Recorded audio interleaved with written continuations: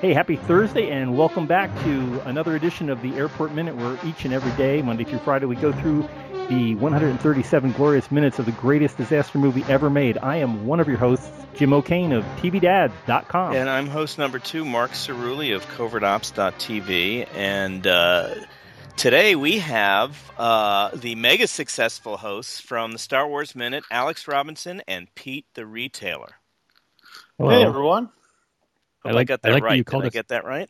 Yeah, you got it right. We're mega successful. Yeah, the Orville and Wilbur Wright of the Movies by Minute movement. And thank you so much for sharing this format with everybody, because it's just amazing how it's blooming everywhere. I mean, at the time that we're recording this, I think there's maybe 15 to 20 new ones coming, and there's more on the way, I know. So. Yeah, I think we're up to 15 total. Wow. There's one that I haven't posted to the site that's going, which is there's at least one. There might be two. So maybe we're over that. Maybe we're at 16. Yeah, it's blossoming, like you said. It's caught on like wildfire. Exciting. And I was kind of worried about starting up this particular minute movie site, because I'm not sure how many people have watched the movie Airport. Most of the people that have heard about this podcast think it's Airplane, which is a good movie too. I mean, yeah, sure. So maybe that'll be somewhere in the lineup.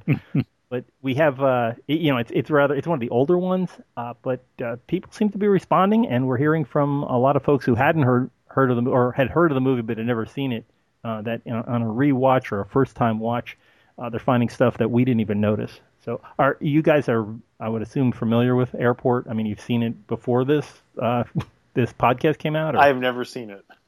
Oh, wow. I think it's one of those things that I watched it on, Channel 11 or something when I was growing up, but I haven't seen it since I was a kid, probably.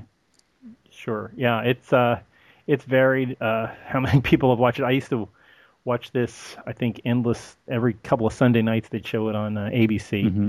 And growing up in the 70s and stuff, this was a constant filler for ABC television. Yeah. Somehow I missed it, but I've seen Airplane several times, so I hope that makes up for it. Wait, are you one of the people who thinks that this is about Airplane? Are you this far into it? You're still... I keep waiting for the punchlines. It's funny. You can almost say Airport is like a dark and gritty reboot of Airplane. Yeah. Like they took Airplane, and instead of making it funny, they played it totally straight this time. Yeah, if Christopher Nolan had taken over the Zucker brothers, this is how it would turn out. So, but we are very deep into this movie now. We're up to minute 94. 94. I think we're hip deep into this movie. Yep, yes, and the action is all starting to come together. We are looking at Joe Patroni, God bless him, just explained to us what was going to happen if the bomb ever went off inside that 707. We start this minute with looking at that beautiful model that somebody wound up walking off with when this production was over. Yeah. It'll be on eBay. Just keep your eyes peeled. No doubt. But he was telling us that if that thing goes off, it's goodbye.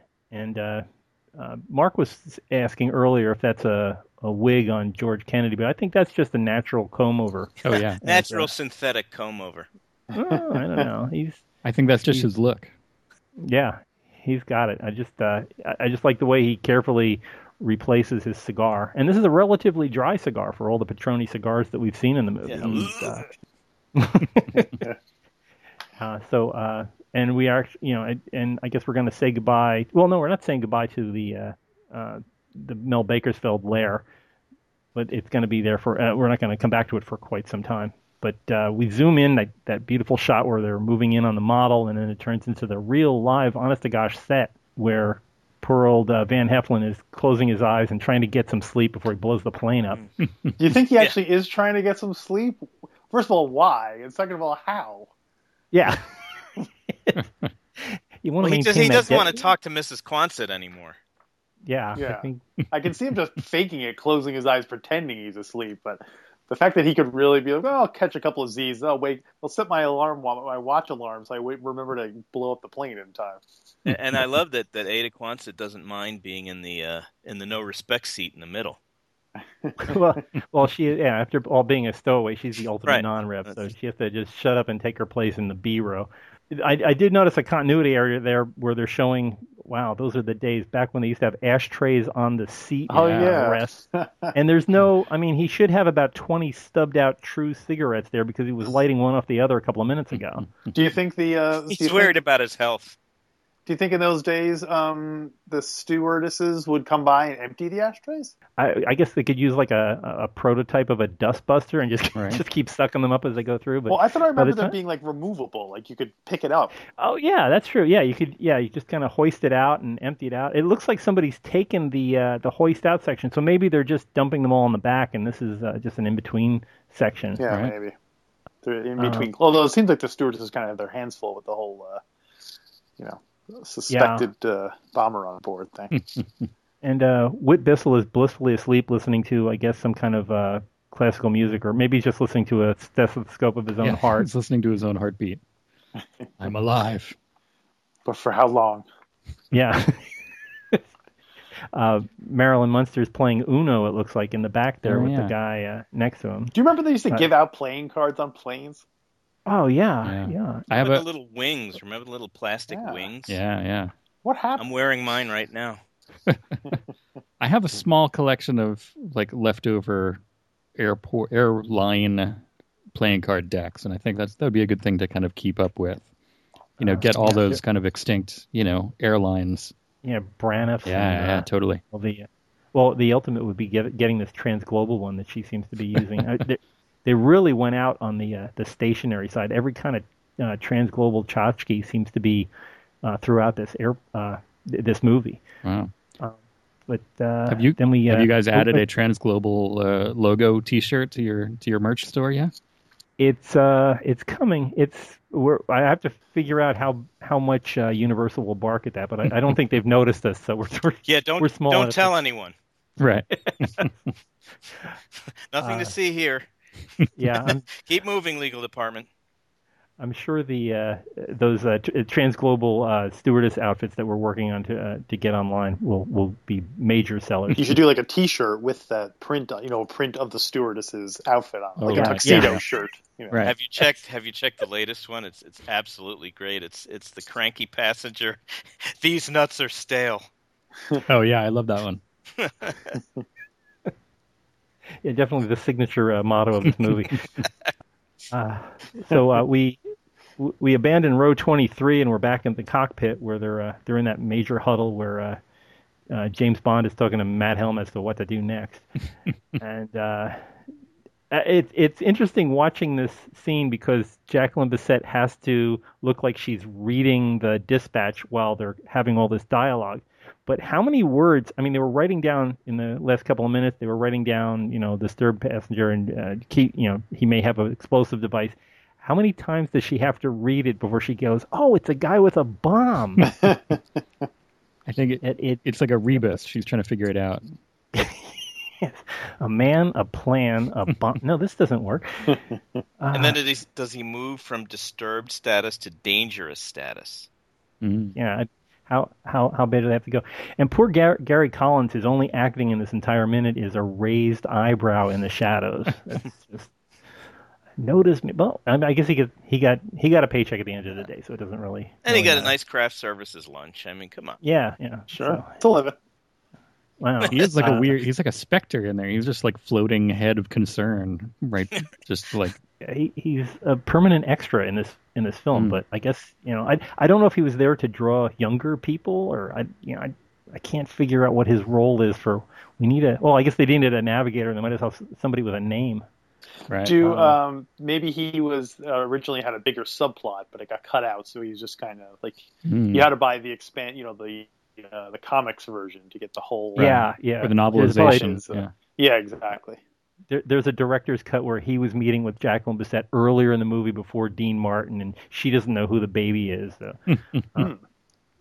So it's very peculiar, but nice lighting. They went from this used to be just a nice daytime lighting for most of the film, but now they've gone to just kind of mood lighting that's rather ominous. I guess it fits in with all the Alfred Newman music playing. Do you guys know if on planes, if you're flying in a plane, do they change the lighting of the cockpit depending on, is it how dramatic things are going?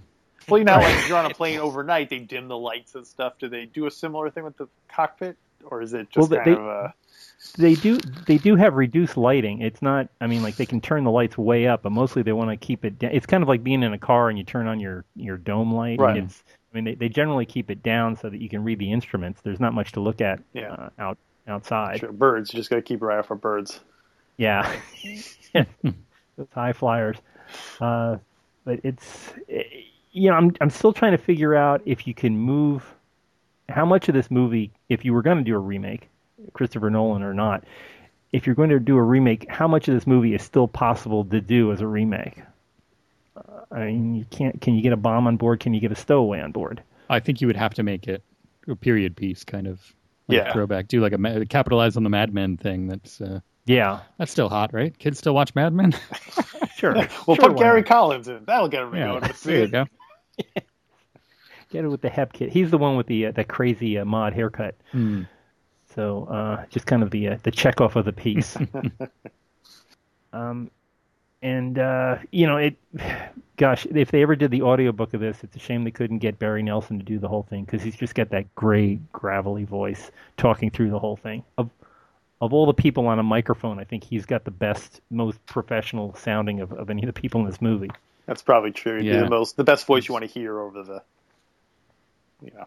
I'm trying to. Do you guys? Was there an audiobook of? I'm sure there was, right? Because this is a novel first.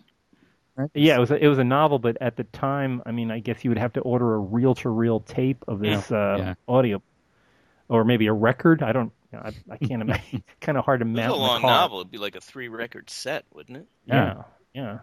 Alexander Scorby would have probably done it. So let's see. There's one. I'm doing some background research. Okay. Bear with me. Put some airline music look on. Like it says who.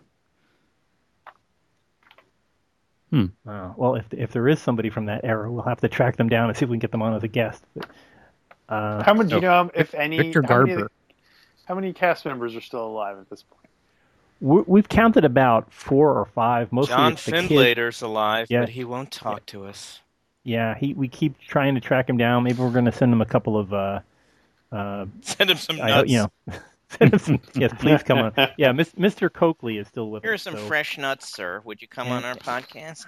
And Burt Lancaster's kids are still alive, but they seem to have disappeared. Lisa Gerritsen is selling real estate in Northern California, and of course the big get on this would be Jacqueline Bisset. But sure, there you go. Still trying to find somebody that knows her. So eventually we'll get her. We'll probably get her just in time for Airport 77. But hopefully she'll hear this and decide, maybe it's worth a shot just talking on it one more time. Her wig is holding up very nicely in this minute. I noticed that it seems to be a little bit more curly, but it's holding in there. Haven't fixed. Better than George Kennedy's. Well, I don't know that. I still don't think that's a wig. Know. That's just that's the way he rolls. Yeah, and I'm trying to figure out now. Does a wig count as a costume? Did Edith Head do the wig, or is that a separate? I mean, I don't know if she's wearing it as an appliance versus having it. Is it makeup or is it? Where does that count? Is that an Edith Head wig? That's Edith Head wig. Yeah. I would imagine that hair and makeup would have done that. Yeah, I'm just wondering where would it fit in for any kind of an Oscar? I think that hair and makeup has its own, right? Oh, okay. Makeup. At least was it back then or was it more recent? I didn't know when they added that particular Oscar. Oh, I'm not sure. I think there's probably some kind of guidelines maybe from costume design saying like, oh, you know what, this should be like a redhead or this should be But I think there's a whole Academy Award for Best Makeup and Hairstyling. There you go. Out of all the movies you've ever seen, if you think of the movie that would win, what movie do you think should win the best Oscar for best hair and makeup in any movie of all time? Best movie? Like, obviously it has to be one where it's like particularly complicated ones. Like, you're not just going to say, the hours. Yeah, you something can't like go. that. You can't go with like Elephant Man because even though that's kind of a wig, it's also an appliance. So I don't Right. think you can include something where their skull is involved. It's got to be a period like a 1700s thing where you have a lot of French courtesans and stuff wearing elaborate Yeah, wigs. like a Barry Lyndon kind of situation. There you go. Yeah. See, it looks like it was originally it was just a makeup award that was given out only when it was a special honorary award. So it was given out 1964 for The Seven Faces of Dr. Lao. Oh, yeah. Okay. That was And a then great movie. 1968 for Planet of the Apes. Planet of the Apes. Oh, of course. And then they brought it back in 1980, still as a makeup award, until 1993 when hair and makeup, like hair got added to it. Hair used to have their own cat thing, got merged into makeup. I don't know if hair ever had its own. It might have just been kind of added. Well, who got the hair award for 1980? I mean, or is that, I guess, hair and makeup? I would think that it would be Elephant Man. I think that was the year that Empire Strikes Back. No, sorry, it's 81, actually. It was the first one. So it was American Werewolf in London won. Rick Baker, wasn't it? Rick Baker? Yeah. And the loser, which is, I'm astounded that it was nominated for anything, was Heartbeeps. Heartbeeps? With Andy Kaufman. Yeah, so and there we go. It was a much more forgiving time, Oscar. Yeah, really. Wow, so close. Kaufman Mania swept that one through. Yeah. Kaufmania. Wow.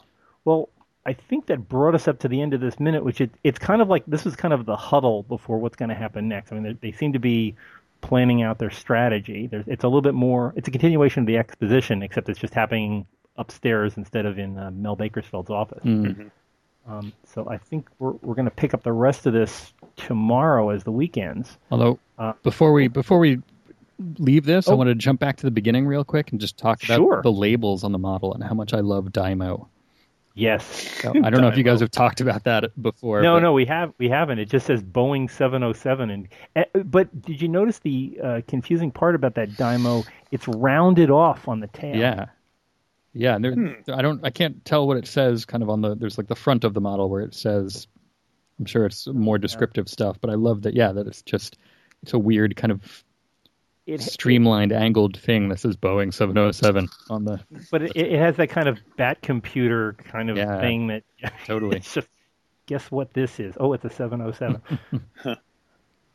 But yeah, it's definitely a product of its time. This whole movie has so many elements of things that aren't there anymore. Yeah, really. What was that stuff called, Jim? It used to be everywhere. Those labels, you did them at home. You had that like little plastic label gun. That was Dymo. Dymo. That was Dymo. Dymo company. Yeah. So and it was always in red for some reason. I mean, I remember them being available in other colors, but I don't know anybody that used it in another color. Red seemed to be. Red was probably the one that came with it, and then if you want, the other ones are probably more expensive if you want to order them. How many people got more than one of them? Yeah, I had a whole rainbow full of them when I was a kid. Well, once you started using the red, then you had to buy red so it matched up all the other drawers or whatever it was in your locker. Yeah. Who can be bothered? Other than Pete, of course. Yeah. It's important. Did you have the 64 color Crayola? Yeah, basically. Of Dymo, you mean? So I had like Periwinkle Dymo labels and. Yes. Periwinkle Dymo labels. That's my roller derby name. It's hyphenated, Dymo labels. Yes. With alternating caps and... no, it has to be in all caps because they didn't have lowercase. Yeah. Wow. But yeah, a stunning minute and a glimpse into the past, the world of 1970. Yeah. Well, we will pick up more of this adventure as they continue to expose more of the plot to us tomorrow on Friday. And thanks for being with us today, guys. Hope you can join us tomorrow. Sure. If the folks listening would like to join in on the conversation, we're available on many different social media. You can catch us on Facebook at both Airport Minute and the Airport Minute Commanders Club, where people talk back about the thing. We're also available on Twitter at Airport Minute. You can join us if you want to explain about how wonderful this particular podcast is. You can tell about it on iTunes under Airport Minute. We also have a great big website at airportminute.com where you can order T-shirts and mugs and movie old VCR cases with different things written on it that say airport. But that's all available at the big site of airportminute.com. Please join us here tomorrow as we finish up the week for Friday, and we'll find out what they're going to do about that guy in 21A. Alex and Pete, thanks so much for being with us, and we'll see you tomorrow here on the Airport Minute. In the meantime, good day. Bye-bye. Nice going, sweetheart.